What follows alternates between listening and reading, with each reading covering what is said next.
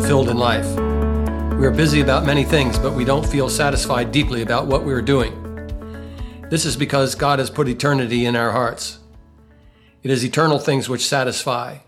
It is like there is a box in our hearts, and the box can only be filled with Jesus Christ. Our verse for today is from Ecclesiastes chapter 3, verse 11, which says, "He has made everything beautiful in its time. He has also set eternity in the human heart, yet no one can fathom what God has done from beginning to the end."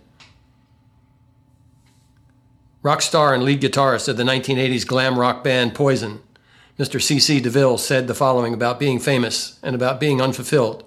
He said, quote, "I was really burning the candle at both ends. I was beating myself up and I didn't ask myself why. I got everything that I wanted, but I just wasn't happy. Everything that I wanted came true, yet I still wasn't happy," unquote.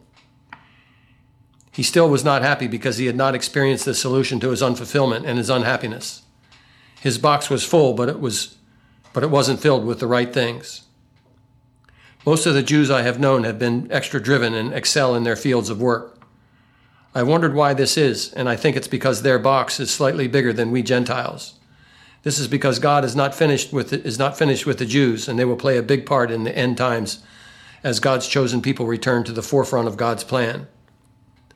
The box that is in them is slightly bigger, and they excel as they are trying to find fulfillment other than in Jesus Christ. King Solomon's struggle was that he tried everything in life that could make someone happy, yet he remained unhappy and unfulfilled. His conclusion was, vanity of vanities, all is vanity. Solomon's mind and priorities were unfulfilled as he drifted away from the simple life of faith to self-indulgence. The rock group U2 has a great song which says in part, "I have climbed the highest mountains. I have run through the fields only to be with you. I have run, I have crawled, I have scaled these city walls only to be with you. But I haven't found what I'm looking for. I still haven't found what I'm looking for." WWE Sports Entertainment Wrestling superstar James Hellwig, better known as the Ultimate Warrior, said after winning the WWE World Championship, "I was happy, yet in a day or two I wondered what's next." Fulfillment is a tricky subject. If you're looking to playing golf or fishing or stamp collecting, eventually you will have to admit that you have a deeper need that these things won't satisfy. For the non-Christian, the only road to fulfillment and satisfied life is to give your life to give yourself to Jesus Christ. This is the only true path of satisfaction in life. To the believer, today's verse from Ecclesiastes should serve as a warning for us not to put our time and efforts into things that don't fulfill us. Our box needs to be fulfilled with Jesus Christ and Him alone.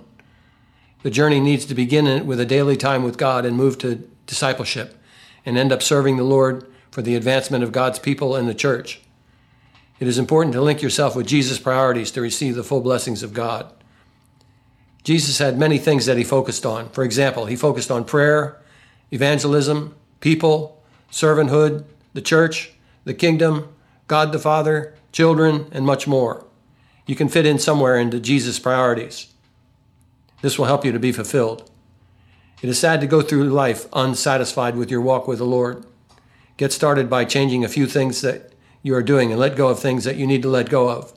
Remember what Solomon said when he said, "God has made everything beautiful in its time, and He has set eternity in the human heart. Yet no one can fathom what God has done from beginning to the end." Eternity is in your heart, so look to God for helping you to be fulfilled with the joy of knowing the Lord. Amen. Let's pray. Father, thank You for putting eternity in our hearts that we're only satisfied when we come to know You and to serve You.